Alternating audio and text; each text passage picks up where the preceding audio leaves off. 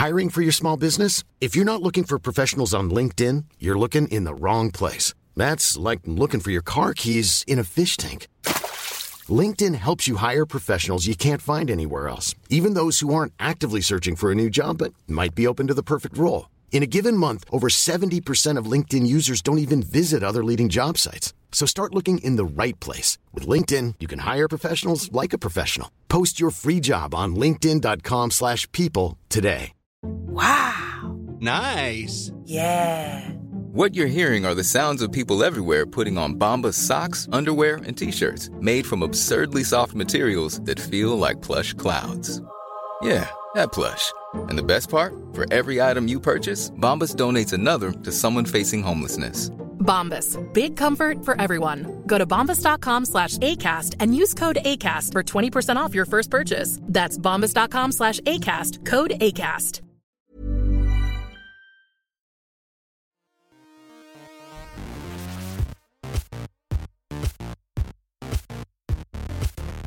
Welcome to the Story Studio. Oh yeah, here we go. Check it out now. Welcome to the Story Studio, a podcast for an independent publishing company explores the world of self-publishing, independent art, fruits, and the future of storytelling. And the future of storytelling. How's it going, man? Are you okay? I'm good. How are you?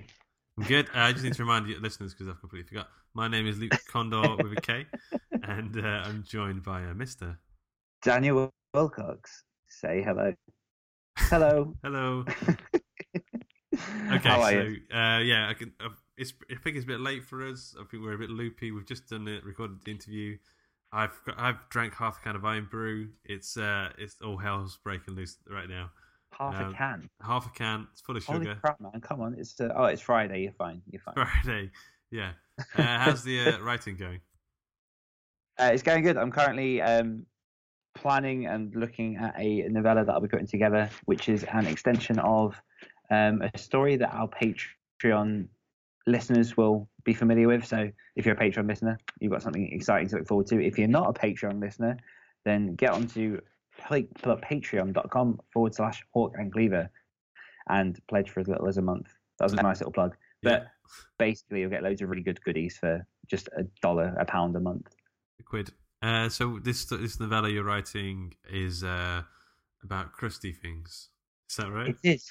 Yeah. So it's, I won't say too much, but yeah, it's basically sprung out of the At Sea volume that we had recently for the other stories. A little bit inspired by a book I just finished and one that I think we've mentioned before in the podcast, which is The Troop by Nick Cutter. But yeah, it's kind of, I'm planning on going really gross with it, but I don't want it to be a monster-led story. I want it to be one of those really kind of grimy, this could be a real world story that really kind of gets under your skin. Nice. The Troop is it's a really great book. In terms of like disgusting, someone joked that it should come with a complimentary sick bucket. There's points in that book that are just so gross, but like kind of, it's one of those things where I'm always amazed when prose can make me feel physically like that. Do you know what I mean? If it can have such a physical effect. Yeah, it's the first book in a while that the minute I finished it on my Kindle and it said, "Do you want to review this book?" I just jumped straight on and put a review.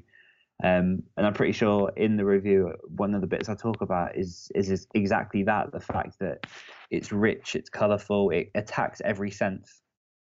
Yeah.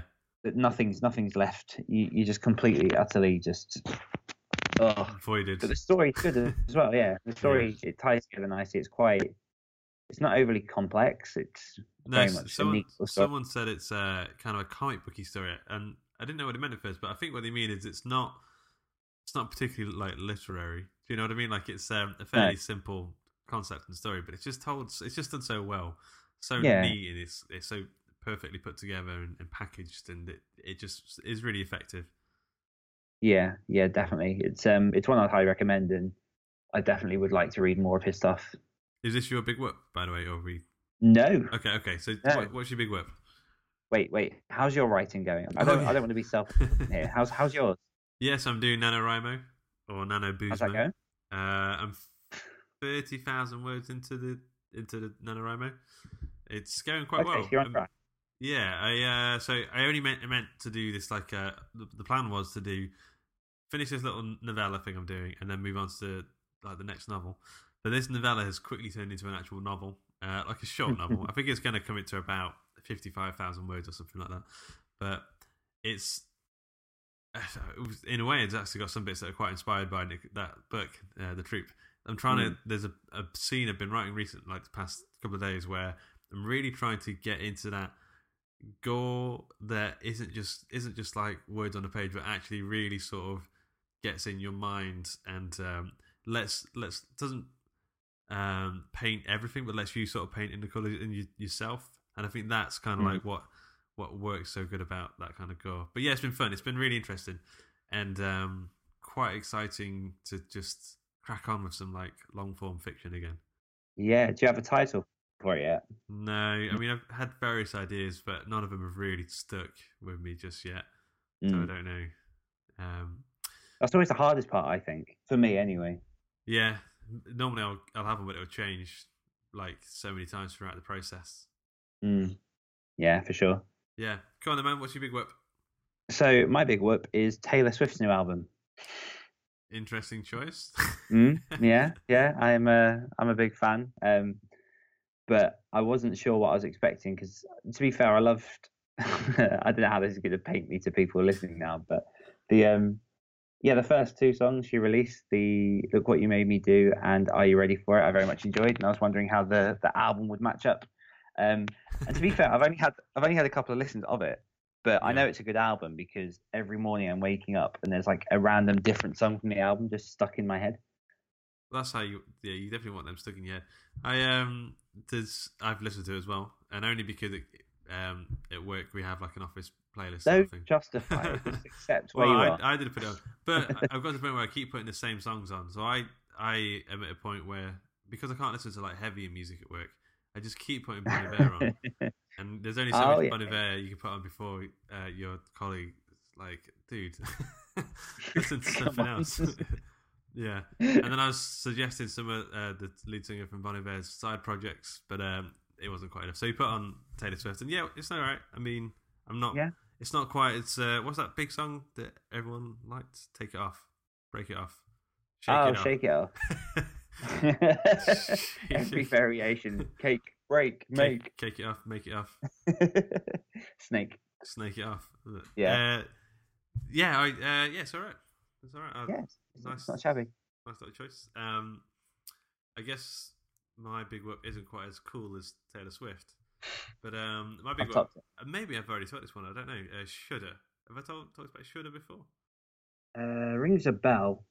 So we've got like Netflix and Amazon Prime and these various sort of streaming services. Just because it was brought up on one of the Facebook groups. Might be why. It was brought up on the Facebook group. Yeah.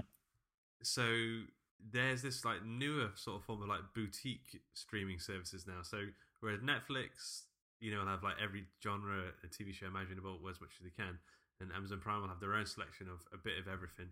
There's more boutique ones popping up. So there's one called Mubi, which is the same price, £5 a month, but it's a very select, like a selection. Do you know what I mean? It's not as many films, but they're on Mubi. They're more arty, farty sort of films, more art house, and that's that way inclined. Whereas Shudder is a proper selection of horror movies and thriller movies and that things that are a bit more pulpy and a bit more genre and grindhousey and that kind of thing. So Shudder is £5 a month. You get a free like month trial if you want to try it out. But if you just have a look at the stuff they've got in there, they've got all of like the Netflix horror selection, but then so much more, and like a lot of like classic horror films, a lot of like weird obscure stuff that's kind of difficult to get a hold of and see. So I'm just absolutely loving just sort of going through Shudder selection and watching these sort of insane 70s Italian like, horror movies where the special effects is kind of dodgy and the story doesn't make sense, but it's kind of like honestly we kind of watching disgust, but kind of a curious disgust. And how much did you say that was a month? £5 a month. Okay. Yeah, it is really good. Because you seem to get it's almost a trend, isn't it? When the what do they call them now? Like the loot crate stuff going mental, and they started introducing book versions of that. There's now sort of like horror book things you can get, YA book things you can get. Nocturnal Book Readers Club, I think, is the one that they always talk about on Bookstagram. Yeah, absolutely. So we're probably going to be seeing a lot more of these little, like you say, boutique ones popping up for different genres, different styles. Why don't we put together like an indie novel subscription box? I always thought that would work in like indie comics. So we have like a subscription box of like a selection of indie comics sent out every week or every month even. Yeah, that'd be a fantastic way to grow your reader base. Yeah, exactly. The only problem would be, I guess, the cost for packaging, but if you can set it up right, you know. Yeah, if you can get enough people, that's the main thing. If anyone listening wants to invest in a £1 million idea, can go our way. We've got some ideas. It's definitely a £1,000 idea. I think it is. I think at least £1,000. But so today we're talking. We've got a nice little interview lined up and primed up for you guys. I don't really want to do the intro bit here. I haven't quite figured out how to do this, Dan. So, how do we go into the interview section? So we had a lovely chat with a wonderful man called Max Booth, who spoke to us a lot about his podcasting, about his experience with his novels and his own publishing company. And he dives a lot into what kind of stuff does he dive into, Luke? Stephen King. We talk a lot about Stephen King, which I quite enjoy. Yep. So if you're a fan of podcasts, if you're a fan of Stephen King, and if you're a fan of hearing the inner cogs whirring on a fellow horror author, then here comes Max Booth. How was that? Great. Nicely done. Impressed. Max Booth is the editor-in-chief of Perpetual Motion Machine Publishing, the managing editor of Dark Moon Digest, and the co-host of Castle Rock Radio, a Stephen King podcast. He's also the author of many novels such as The Nightly Disease, and frequently contributes columns to both Lit Reactor, it's one of my favourite places to go on the internet, and Gummutz. I don't know what that is. Also, he lives in Texas. Welcome to the show, Max. How's it going? Oh, thanks, man. It's going good. Thank you for having me. What is Gummutz? I've not heard of it before. Oh, it's a online magazine. You have to pay. You have to subscribe to it. It has fiction columns. It's headed by a guy named Richard Thomas. Okay, yeah. I don't know if you know him. Yeah, he did a Kickstarter for it like 2 years ago and raised about 50,000. What? Wow. Yeah. Wow. It was pretty big. I mean, he has Brian Evanson on it. He had Stephen King on it. I mean, wow, that's really yeah, cool. You should check it out. If you definitely should, yeah. And you haven't heard of it. What the fuck? I haven't either. What kind of podcast am I on, man? I'd heard the word. Okay, so Max, I mean, do you want to maybe start us off by talking about something you've recently read or watched that you're like really geeking out on? Yeah, I just finished Megan Abbott's "You Will Know Me," and I've never read anything by Megan before. Have you guys? No, I don't think so. She writes crime novels, and "You Will Know Me" is the newest one she's written. I think I've seen the cover floating about actually on Goodreads and that. Yeah, some lady's face. Yeah. It's pretty bad, but inside is good. A lot of those mainstream presses, the covers are just so shitty. Yeah. They play it too safe. So in terms of the book, so I kind of had you down as more of like a horror reader, but I guess are you sort of? Is there any sort of specific genre you like to go to? Yeah, I love to read a little bit. I think crime is probably my go-to usually. Yeah. Cool. And I also recently began reading James Ellroy, who for some reason I just skipped completely growing up. Yeah, and in terms of like visual stuff, so like films and TV, is there anything that you're really enjoying right now? Yeah, I'm loving The Deuce on HBO. It's about the porn industry and prostitution in New York in like the 60s and 70s. Yeah. It's pretty good.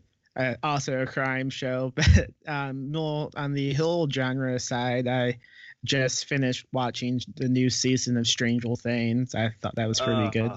Yeah. What did you think of that, Dan? Did it live up to everything you kind of wanted it to?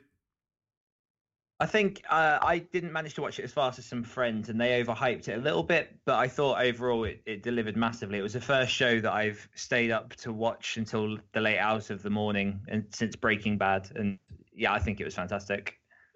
So where do you think it sits against season 1? Against season 1, I'd say a little bit under. A little bit under. Okay, what about you? Only a Max? little bit. Only a little bit. I'm curious. Yeah, I would say the same. I think- love the new season, but I think I enjoyed season 1 more. I think I think season 1 it had too. that novelty of Yeah. I think I got too hyped up. You preferred 2? No, well, I got too at the time after season 2 was done. I was so hyped up in the emotions of the final dance. Yeah. I was like, this is so good. But now thinking back, now I've had a bit of time Hands to down calm the down. saddest scene in TV history. I know. Yeah. Now I've had a bit of time to let it soak in and simmer. I think season 1 was just a more intriguing, well paced. It didn't have any dull episodes. It was just so well paced and so well put together. But Yeah, I think it took a lot of us by surprise too. Yeah. I don't think anyone was expecting it to be so good. But with season 2, we were expecting it to be even better than season 1. our expectations were so high for season 2. That's the thing. You need to go in. I need to go into everything expecting shit, and then maybe maybe I'll be pleasantly surprised. Well, that's it. If you expect everything to be crap, then you can only be pleased. So Exactly. Yeah. that's a good way forward. What a way to start this. Yeah. But Max, tell us then, what is the cross? Because you seem to write a lot of horror. So where do you draw that inspiration from if you seem to primarily digest thriller? I mean, I don't know if I would choose one over the other. I kind of dig them both, So what's your origin story then? So what got you into writing in the first place? I would have to say it began with my dog when I was, I don't know, 6 or 7. I was pretty close to her. Her name was Penny, and she was fucking demolished by a snowplow. And to cope with that, I began coming up with these fantasies of like the dog and I going on these stupid adventures. And my dad ended up helping me type them out into text. And I thought that was the coolest thing. And plus, at the time, I was really into like Goosebumps and Christopher Pike. And it was a natural lead to wanting to write in that genre. Yeah. And do you remember the first story? Do you remember what it was you first wrote? Yeah, it was about myself and my dog, and we were in the woods, and we found this strange tree that had an entrance to it, and this fox with a lab coat came out and kidnapped my dog and demanded all these strange ingredients to build some doomsday device. Wow.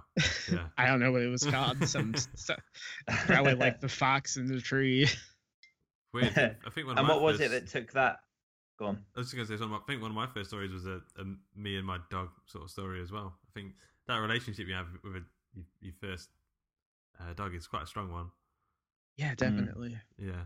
Yeah. And what was it that took that next step from sort of those kind of stories into, I don't know if you'd say more sort of serious writing, but sort of later life writing, a bit more pro? Oh, yeah. Well, from then on, I began writing the whole genre stuff because I also discovered Stephen King, and my main focus just became everything whole. My brothers would show me the most fucked up movies like Dead Alive and Texas Chainsaw Massacre. I'm only like 8 and 9 at the time. Wow. I didn't really discover crime fiction until I was a teenager, but what led to me deciding like, okay, I want to do this for a living. I think I could do this for a living. And I began submitting things out. I was living in a motel at the time, and I don't know why, but I was watching Death Proof. I must have been, 15. And for some reason, I don't think it's that good of a movie now, but at the time I just thought, yeah, this is the best movie I've ever seen. Nothing has ever been written with more craft than Death Proof.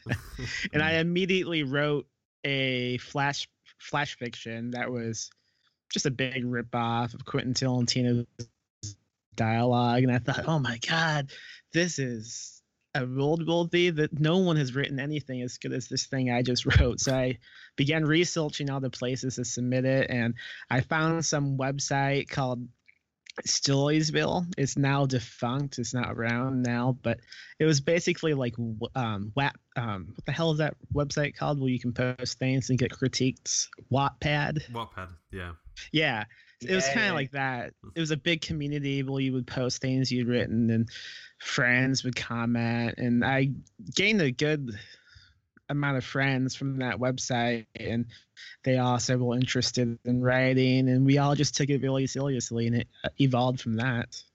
So did you guys sort of like critique each other's stories and then send them out to publications or something like that? I don't think anyone was submitting them out yet. Right. Yeah. None of us were that good. So if we were submitting them out, we weren't admitting it because they were instant rejections. So how long ago was this though? How old were you at this point? I'm 24 right now. So I mean, when you first started writing on the Wattpad equivalent, about a decade ago. About a decade ago. Okay, cool. Yeah. Wow. Yeah. So so I guess this would be your training montage period, right? So this is like the bit where you're getting a lot of stuff out. I mean, were you writing a lot at the time? Yeah, I lived in a motel from ages 12 to 16, and basically all I did, because I wasn't going to school, so all I did was read and write pretty much constantly, and I think that definitely helped improve my craft. I mean, it's kind of a unique way to grow up. That was your school. That was your like education. Yeah. What was your favorite Stephen King story? What was the big one that spoke to you when you were in that sort of early writing period, and why? Oh, The Body, definitely. That's how I discovered Stephen King, because I was in love with the movie Stand By Me, and someone told me, well, there's a book called The Body, you should read it. And I read that, and man, just fucking took off like a rocket. Yeah. So into like, is there any other sort of Stephen King books that you sort of fell into after that? I mean, I know for me, it's only been this year that I've been really getting into Stephen King. I don't know why I put him off so long. Yeah, I don't know why I put him off so long, but now I've sort of had that gateway drug. I just can't stop. Yeah. The Talisman spoke to me a lot when I was living in the hotel, because it was about a kid my own age at the time, and he was also living at a hotel, and then he had to leave to save his mom from a disease. I just found that really relatable. Yeah. I fucking got obsessed with his Dark Tower series. I read all 7 of his books in like a month. Wow. That's hard going. Yeah. I don't know how I did that. I did pretty much nothing but read them. That's impressive. Yeah. And do you have as we're on the subject of Stephen King, do you have like an absolute favorite book now that sort of stands head and shoulders above the others? Yeah, the one he wrote as Richard Bachman is called The Long Walk. That's next on my list to read. Actually, I just finished reading Rage. I've got like the Bachman. Oh books. Yeah. With Rage. So how old were you when he wrote that? I think he was quite young. I was reading that and I was like, you know what, this is good. It's good to see like where he got his humble beginnings. And about like 20 pages in, I was like, oh fuck, he was really good back then as well. Like it's it's so good. But I think he was 17 or 18. Yeah. So what is it about The Long Walk that's really got to you? Yeah, well, there's almost no background in it, which I love. I hate when exposition takes over, and it moves forward constantly, and the plot is super simple, but it's effective. Yeah. Yeah. So and what is? Oh, go on. No, sorry. I was going to say, so what is it about, because obviously Stephen King's been a bit of a bedrock in terms of your podcast, Castle Rock Radio. What was it that made you so passionate that you wanted to start up that podcast and get talking about Stephen King? Okay, yeah. A while back, I did this challenge for Lit Reactor where I would read every single piece of short fiction he had written in 1 month and then write a column about it. You like challenges then? Yeah. And as I was reading them, I kept talking to who is now my co-host for the podcast, Lily Michelle, just like explaining some of the wacky plots I had forgotten about. Like, for an example, he has one called The Cat from Hell, and that is about a hitman who is contracted to whack a cat. And at the end, the cat forces itself down the hitman's throat, and then is there a film? Is this on the? I think it was made into a short film. Yeah. And I just realized how much fun it was just to discuss the plots, and that's just how the podcast grew. And plus, I had been wanting to do a podcast for a while because I have a lot of anxiety when it comes to public speaking because of my speech impediment. So I thought that would be a good challenge to kind of break that. I think it works. I mean, I've been podcasting for a little while now. When I listen back to those first ones, I don't think I'm particularly great now. But when I listen back to those first ones, I can just hear the improvement. I mean, I just been more comfortable talking. Dan is like incredibly confident anyway, so I don't think. In fact, the podcast has probably made you a little bit worse, Dan. Probably for me, I'm much more of a face-to-face person, but I still can remember. Well, I still cringe at the early episodes of this podcast. Yeah, it's a good habit to get into, I think. But your first episode of Castle Rock Radio, Max, was on the lawnmower man. Why would you pick that story? That's such a bizarre, bonkers story. It's great, but that's exactly why. Oh, right. And plus, I love the background with everything that happened with the film adaptation. I thought that was pretty interesting to talk about. Yeah. So what? So Stephen King did he even write a draft, or did he just sort of, because the film is nothing like the story? No, he didn't even know it was made. He just randomly stumbled across it, and it had nothing to do with anything he wrote. So he ended up suing the film production company to remove his name, and then he would hire private eyes to go to movie stalls to make sure the movies didn't have his name on them. It was fucking nuts. Yeah. So just to go back to the writing stuff then. So when you were in your training montage halfway through, and were you developing any sort of writing sort of habits? How you? Because I know a lot of people struggle to get their ass in the chair and to actually, put fingers to the keyboard. I mean, how are you? What was your routine like back then? Back then, I didn't have a routine. I really just had nothing else to do because the hotel I lived in, it was located too far away for me to go to school. It was on the side of a highway. I couldn't walk anywhere. I kind of lost contact with all of my friends. So, and plus the website I had joined, it gave me a lot of motivation because I would want to constantly upload new things to see what everyone thought of it. It was a pretty fun experience, and I think writers need some type of group to get them going in the beginning. Yeah. And it's a lonely business. Yeah, it is. Yeah.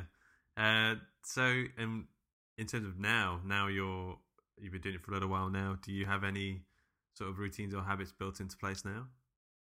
I honestly don't. I just try to write when I can. Yeah. I think routines kind of damage you in the long run because then you become dependent on them. Like if something isn't exactly right, then in your mind you begin to believe, oh no, I can't write now. Yeah, I can feel that. Yeah, because I think I found that habits have been massively helpful in terms of actually getting the momentum going. But like you say, sometimes all it takes is you wake up 5 minutes later than you're meant to, or you sit down sort of a little bit later than you plan to, and suddenly your head just throws it all out the window and thinks that you can't do your full lot, so why bother? Yeah. I saw some people I'm doing Nano at the minute, NaNoWriMo, and I saw some people in the Nano Facebook group. I think it was like 4 days in, and they were giving up because they'd not managed to write like 2 days of those 4 days, and they were like, I'm too far behind now. I was like, Jesus Christ. Wow. Just sit down and write. Don't worry about it. Yeah. Maybe it's a good thing they'll give me now. Maybe. Yeah, I don't know. So Max, you've had a fair few short stories appearing in like various publications and that kind of thing. I'd love to try and delve into your opinion of sort of what makes a great little short story to send to magazines and that kind of thing. Is there any tips that you've got there for newer writers? Oh man, yeah, I have a few. I mean, obviously it needs to be exciting. I notice a lot, like in the slush pile, people try to mimic scenes from movies that I've already seen, and people also fall under the Many of us have those stubborn pounds that seem impossible to lose, no matter how good we eat or how hard we work out. My solution is PlushCare. PlushCare is a leading telehealth provider with doctors who are there for you day and night to partner with you in your weight loss journey. They can prescribe FDA-approved weight loss medications like Wegovy and Zepbound for those who qualify. Plus, they accept most insurance plans. To get started, visit plushcare.com/weightloss. That's plushcare.com/weightloss. Millions of people have lost weight with personalized plans from Noom. Like Evan, who can't stand salads and still lost 50 pounds. Salads generally for most people are the easy button, right? For me, that wasn't an option. I never really was a salad guy. That's just not who I am. But Noom worked for me. Get your personalized plan today at Noom.com. Real Noom user compensated to provide their story. In 4 weeks, the typical Noom user can expect to lose 1 to 2 pounds per week. Individual results may vary. Hey there, it's Michelle Norris. I'm host of a podcast called Your Mama's Kitchen. When I travel, I'm usually looking for a way to find a taste of home when I'm not at home. And one of the things I love to do when I am at home is entertain. And Airbnb allows me to do that. When I was in California recently, I rented a house that had a great kitchen. And when we were sitting around the table, we were all thinking, we're in someone else's house. Someone could be in all of our homes as well. If you have a home, but you're not always at home, you have an Airbnb. Your home might be worth more than you think. Find out how much at airbnb.com/host.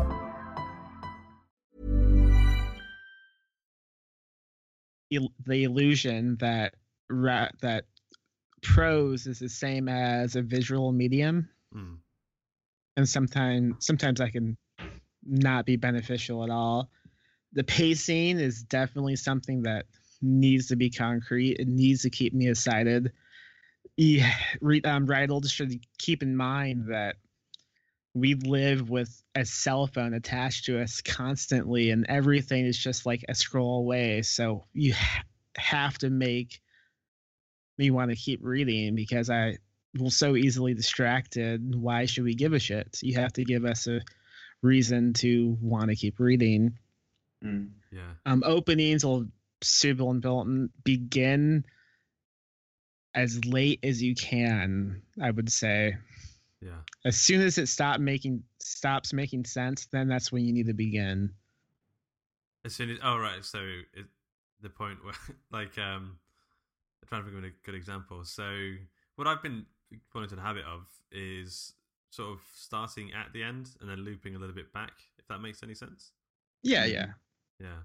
But it's interesting because short stories, it's its own.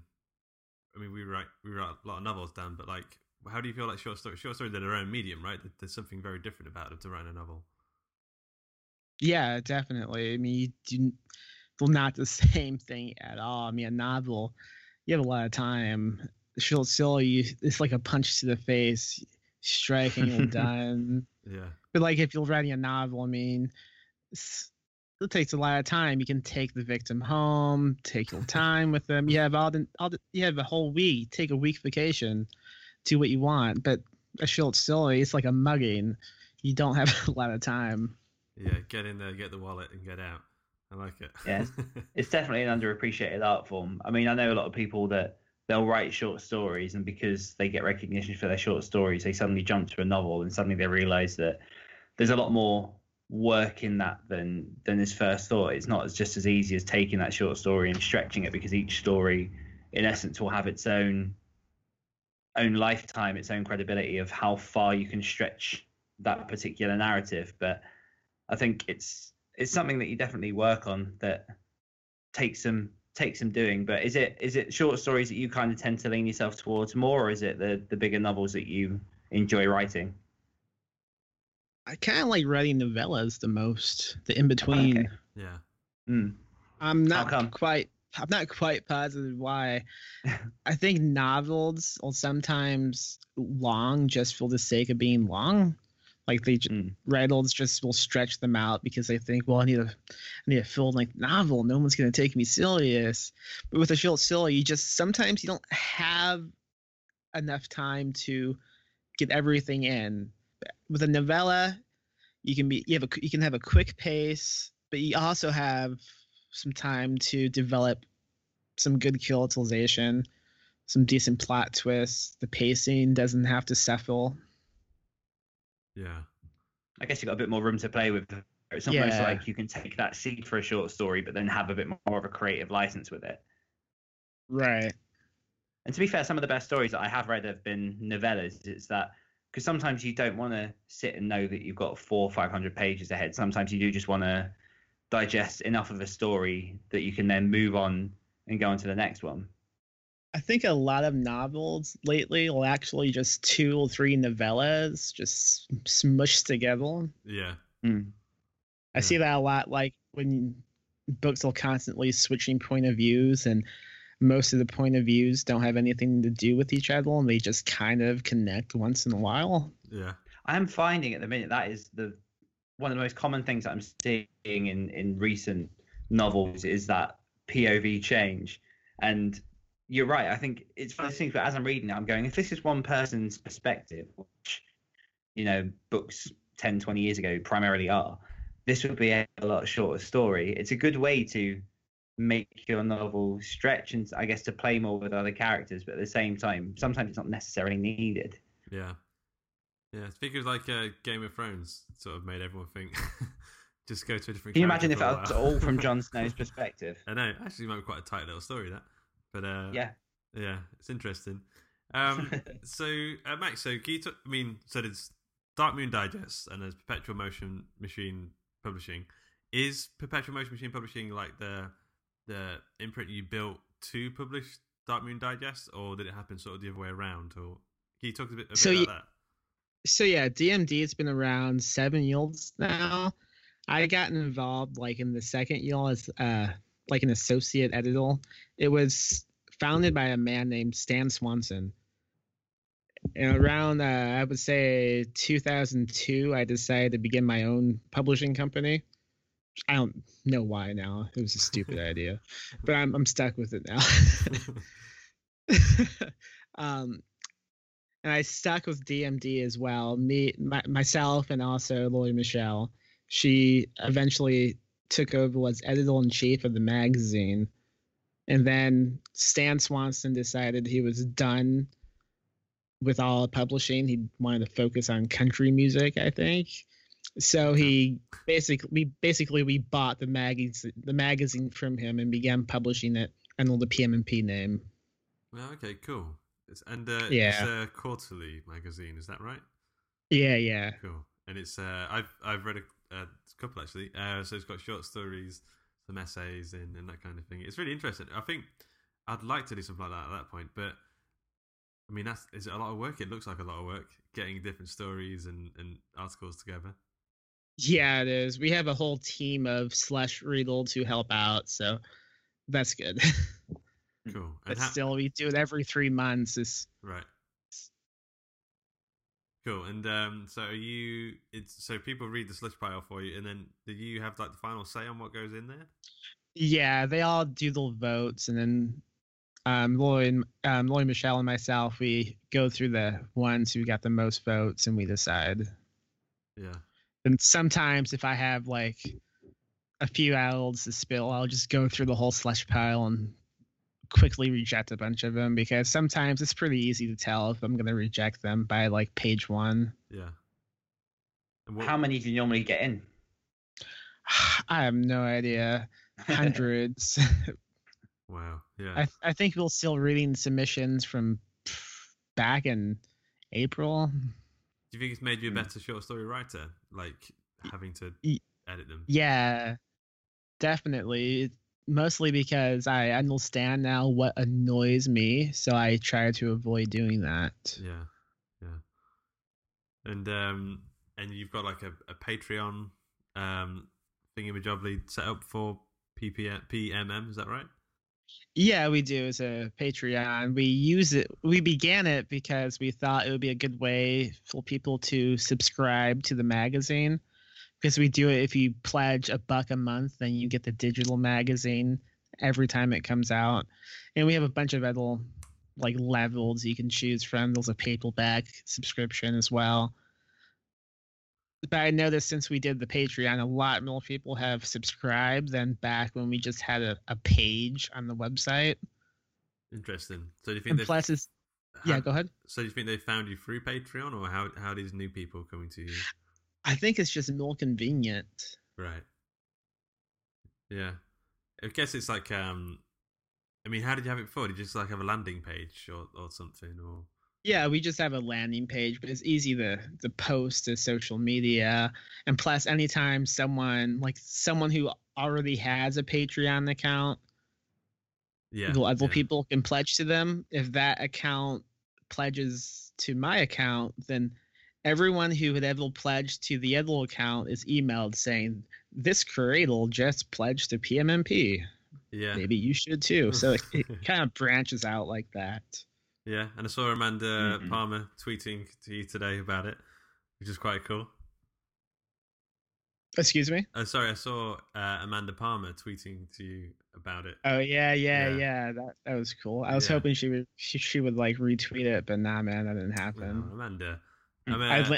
This whole reason I linked it, I was like, maybe I can be sly. Yeah, maybe get to send a link to Neil. That'd be interesting. But, yeah. Cool, man. I mean, I don't know how much you want to go into the whole Dark Fuse thing. I was going to just sort of quickly touch on it and see if it's something you sort of wanted to delve into or not, because I know had. I'm an open book about it, so anything you want to know, I don't give a shit. Fuck those guys. So, Dan, I don't know if you saw. So, a little while ago, a published company called Dark Fuse went bust, or they, went solvent or whatever, bankrupt or whatever they call it. And then they own the rights. They'd publish your novel, The Nightly Disease. And then what happened? So they just didn't give you like a year's worth of royalties for it or something? Yeah, what happened was they published it in December, so almost a year ago now. And I never received royalties for it at all. And I think it was June, maybe it was May. Everyone who had been published by him received an email saying he was stepping down to focus on tennis, and he would begin doing limited publishing only. So the idea he had was anyone he had already published, they would either go out of print or they would be forced to sign a new contract with pretty shitty terms to it. The royalty rate was awful. I don't know why he decided we would have to sign new contracts. And then he said, and anyone he had already signed but hadn't published yet, they would receive the same contract they had signed. It would be fine.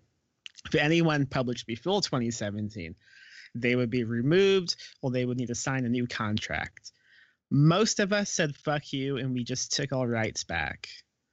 He freaked out at this and stopped responding to anyone until a month later he sent out a newsletter to like his fan base complaining that he had tried to make the publishing company more viable, but because of 80% of his authors abandoned him, he was forced to file for bankruptcy.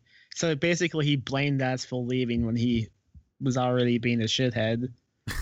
But he was he was leaving to be a tennis man, right? Wasn't that right? idea? Yeah. Okay. Yeah. he wanted to focus on instructing tennis. And until now, he hadn't paid anyone any royalties for all of 17. So that's 6 months for me. I received nothing. Okay. And not even. How do you deal with that situation? How do you move forward from that in terms of republishing your novel and going ahead? Yeah. So what happened after that was he did do bankruptcy, and right now we're trying to settle it and the law. Yeah. So we're waiting. I guess it's going to court. I don't know if it's going to be voted at this point. Probably not. So what I did was I decided just to self-publish it through my own company, which is a lot easier sometimes. I've never self-published before. I didn't really want to, but I didn't really have a choice at this point. And so what was the question? Well, I guess it'd just be interesting to... So you've kind of been forced to sort of self-publish and go like a bit more of an indie route. Would you... Doing the whole thing with Dark View sounds kind of annoying and sort of... Would you... If you could turn the clock back, would you just go ahead and self-publish Nightly Disease or try and find another publisher? Or I would find... If I didn't send it to Dark Views, I would rather just try to find a new press to release it. Probably, maybe try to go the agent route. Yeah. Okay. I wouldn't. And what is it that attracts you more to the agent route than the self-publishing route? Yeah. Well, I'm just finding a wider audience. Yeah. Yeah. That's what's most important to me, is trying to find a wider audience, trying to reach more people. Yeah. Sounds cool, man. So, and in the next novel we're going to write, are you going to try and find an agent and do the trad route for that?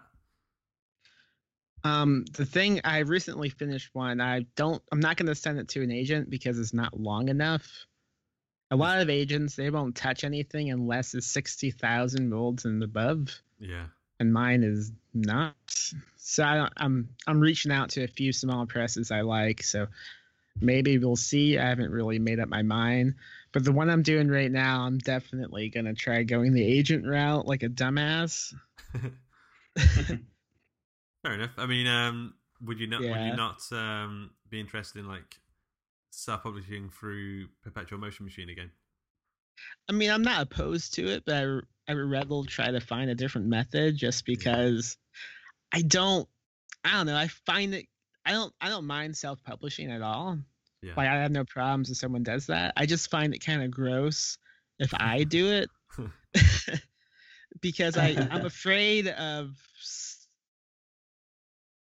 somehow focusing more attention on my book than someone else I've published, if that makes sense. Okay, then that does make sense, because you're publishing other people's books as well, right? So right, yeah. Authors, yeah. And I can understand that, because then it would be like, if you publish your own book as well, how would that appear to your other authors? And it seems, I know what you mean, it kind of seems a little bit strange. Yeah, it would be like the coach's kid always pitching. Exactly. Yeah. So that's why I try to avoid it. Go on, Dan. Is that something that you considered? Was it a case of when you started the company, was it intentionally to find these new authors, and was it something that you considered that you would have to find alternative methods to publish your own work? No, I had never considered I would publish my own fiction under the company's name. Yeah. Okay. Cool. Okay. Yeah, with the Nightly Disease, I just really didn't have a choice, because no one's going to want a book that was already published. Yeah, fair enough. Yeah, and what's the reaction been like to republishing it? I mean, pretty good. We gave it a new jacket, a big improvement from the last one, I think. We've done a few readings of it. I mean, I think it's going okay. Yeah. I haven't really done a lot of promotion with it for the reasons I mentioned. I'm trying to focus on books by different people that I published. Yeah. I kind of just threw it out to the void and like, okay, let's see what happens. Public readings. I don't know if I could. I mean, Dan, I know I've seen you do a really good one. I'm not too sure I could do it. How did you find the public reading? Oh, me? Yeah, sorry. Yeah. I was invited by a friend, Ilk Pruitt, who wrote a book called What We Reckon. He's a crime writer. I drove out to Dallas and did one at this bookshop/pub called the Wild Detectives. That was just last week, and that was fun. I was super nervous. It was the second reading I've done. I had to get pretty drunk beforehand. I mean, just doing a podcast I get pretty anxious about, but yeah, reading it's not easy. Dan, I know you're quite good at that kind of. Have you got any advice for people out there are still a bit nervous about that kind of stuff? Know your material through and through before you go on stage. I think it's quite easy to have one or two flicks through and think you've got it, but the only way really to know that you've got that confidence is to go up there and just know the material through and through. Yeah. And I think it's more just be yourself more than anything else. It's if you try and recreate or mimic someone else that you've seen in a certain style, you're just going to come off as fake and people are going to read it. And also, I'd also say that a lot of the times when people are staring at you and they look bored, look at your own face when you're listening to other people speak. Because not a lot of times do people look that enthusiastic when they're listening to people speak. So it's not something that I take personally if there are a lot of people with sort of chins on their hands or just kind of. I would ban phones. I would take like a whip round. Yeah, I'd take a whip round with my hat and just say, "Pop your phones in here." You could pick up on the way out. Stick them in the twat bag. Yeah, exactly. Yeah. Have you got any more readings coming up? But do you find? Oh, sorry, Dan. Oh, mine was kind of going to tag onto that. Was how do you find that helps you in terms of publicity? I mean, I don't know how well it helped me. The place was pretty packed, but it was a small place, so. Besides publicity wise, I don't think it did that much, but I think it's a fun experience once you get it over with and done.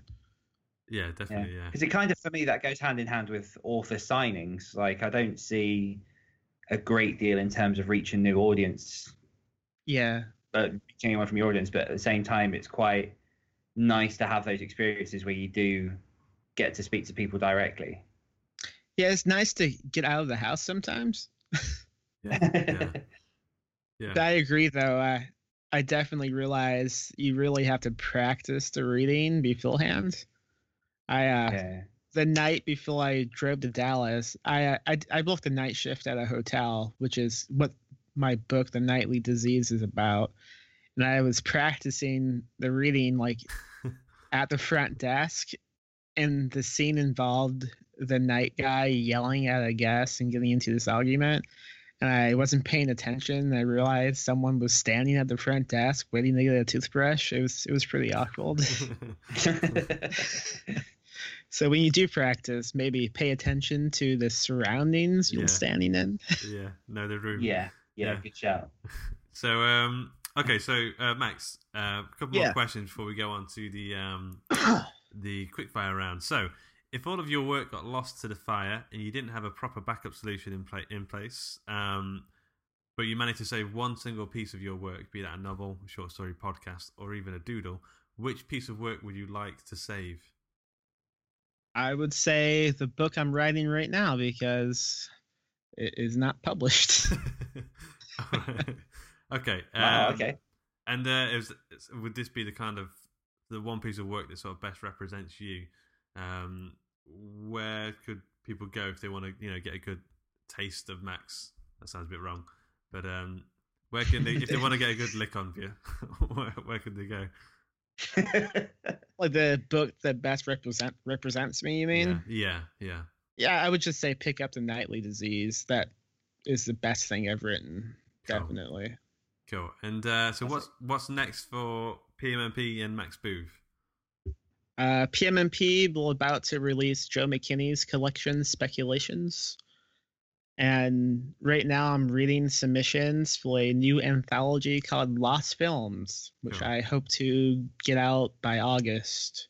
And writing-wise, nothing I can really talk about at the moment. No news. I have one book finished that I'm shopping around, and I'm halfway through a new book. Nothing too exciting. Cool. Okay, man. Cool. Well, let's. Dan, are you ready for the quickfire round? I am so ready. Max, are you ready for the quickfire round? Yes, I am. Cool. Let's do it. Okay, Dan, do you want to go first? Go for it. Okay, Max, what was the second to last book that you read? It was The Big Novel by James Ellroy. Celebrity chef and all-round angry Scotsman Gordon Ramsay insults you to your face for a whole hour. Do you enjoy it overtly or secretly? Secretly. I'm too shy. What's your favorite alcoholic beverage? Whiskey. Favorite U.S. city? Chicago. What was the first film you ever loved? Coneheads. Oh, that's nice. The one person you'd want to meet? Stephen King. You pirate music? Yeah. Honest. Okay. Favorite creator who's not a writer? I would go with Mike Mignola. Oh, cool. You're in the cinema waiting for the film to come on. Bad news. It's that film that you hate. What's that film called again? That film is called White Chicks. My fiance loves that film. Okay. And the last one, where can we follow you in your work? talesfromthebooth.com. Cool. Okay, so just a quick thanks to Disaster Piece for the intro and outro music. Thanks to Acast for hosting the podcast. Thanks to the listeners for listening. Thanks to our patrons over at patreon.com/Fork and Cleaver. Thanks to Dan, my co-host, for being here. Without you, I would be alone. Thanks, Dan. You're welcome. Thank you, Luke. Thank you, Max. Yeah, just again, thanks for coming on, Max. It's been I've been sort of following you on Twitter for a while. You're very humorous, so everyone should go follow Max on Twitter. What's your Twitter handle again? Give me your teeth. Give me your teeth. Nice. Yeah. Okay. Yeah, I guess we'll end on that. Give me your teeth, and thanks again for coming on. All right, thank you so much. Bye. We hope you enjoyed this episode of the Story Studio podcast. Still hungering for some podcast goodness? Then why not check out our other show, The Other Stories? Oh, and did you know, every time you leave us a review in the iTunes store, a puppy is born. Cute, eh? Anyway, toodle pip.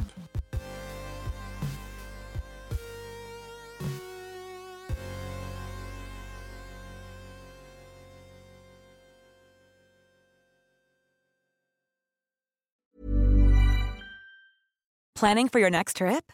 Elevate your travel style with Quince. Quince has all the jet-setting essentials you'll want for your next getaway, like European linen, premium luggage options, buttery soft Italian leather bags, and so much more. And is all priced at 50 to 80% less than similar brands. Plus, Quince only works with factories that use safe and ethical manufacturing practices. Pack your bags with high-quality essentials you'll be wearing for vacations to come with Quince. Go to quince.com/pack for free shipping and 365-day returns. When you make decisions for your company, you look for the no-brainers. And if you have a lot of mailing to do, Stamps.com is the ultimate no-brainer. It streamlines your processes to make your business more efficient, which makes you less busy. Mail checks, invoices, legal documents, and everything you need to keep your business running with Stamps.com. Seamlessly connect with every major marketplace and shopping cart. Schedule package pickups and see your cheapest and fastest shipping options from different carriers. With rates up to 89% off USPS and UPS rates. And with the Stamps.com mobile app, you can take care of mailing and shipping wherever you are. Make the same no-brainer decision as over 1 million other businesses with Stamps.com. Sign up with code PROGRAM for a 4-week trial, plus free postage and a free digital scale. No long-term commitments or contracts. That's Stamps.com. Code PROGRAM.